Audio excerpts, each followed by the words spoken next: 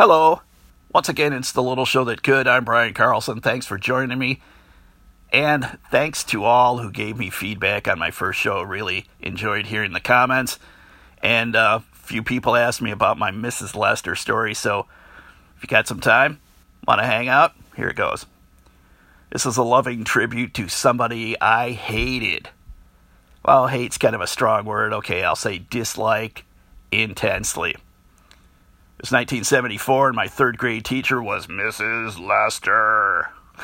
Wicked Lester for all you Kiss fans out there, and if you get that reference, you're more rock and roll than I thought.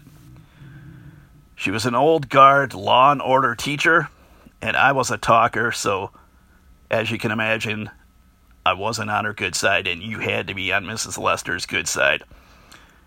I heard stories she hit students with rulers, called other students white trash, pulled their hair, scratched them, etc.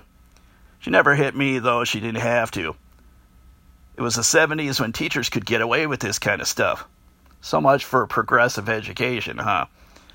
Well, the story goes, she passed up my best friend to 4th grade and gave our wimpy principal a song and dance to do it. 3rd grade had a lot of smart kids, and many thought I'd be next.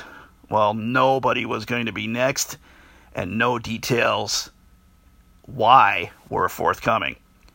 She told me my 3rd grade friend was more mature. Really?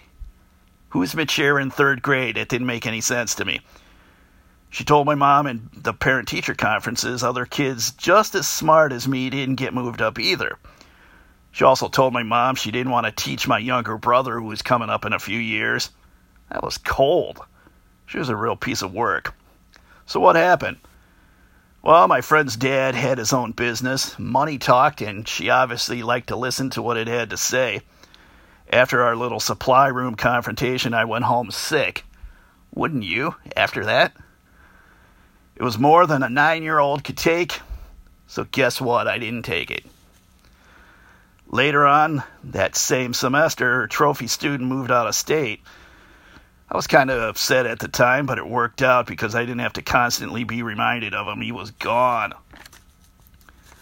After I grew up, I saw her once or twice shopping with her big red Cadillac. She was a lot older, a lot shorter than I remembered, but she still had the dyed jet black eyebrows and nerd librarian black glasses on. Any scenario I could picture in my mind about talking to her ended badly for me. So I didn't say anything the few times I saw her, and again, guess what? She won. Discretion being the better part of valor. She passed away a year or two ago, and I wonder if she remembered me. Teachers out there, if you have a smart, outgoing student who's a little talkative, go easy on them. They might end up in radio or doing their own podcast. Sound like Michael J. Fox talking to his parents at the end of Back to the Future. Now, what's the point to all of this, you say? It's 46 years ago. She's dead. Let it go. I hear you. After all my primary and secondary education, I think I turned out pretty good. Though that day she didn't make me feel anything like that. So, the only thing I ever really learned from Mrs. Lester was how to persevere under any circumstances. And there's a lot of things I could call her. I could call her a few names. I'm sure there's a few names you're thinking of right now that you could call her too. So all I can say is I'm glad I made your hair turn gray. Rest in peace. Paul Harvey. Good day. We'll talk to you again.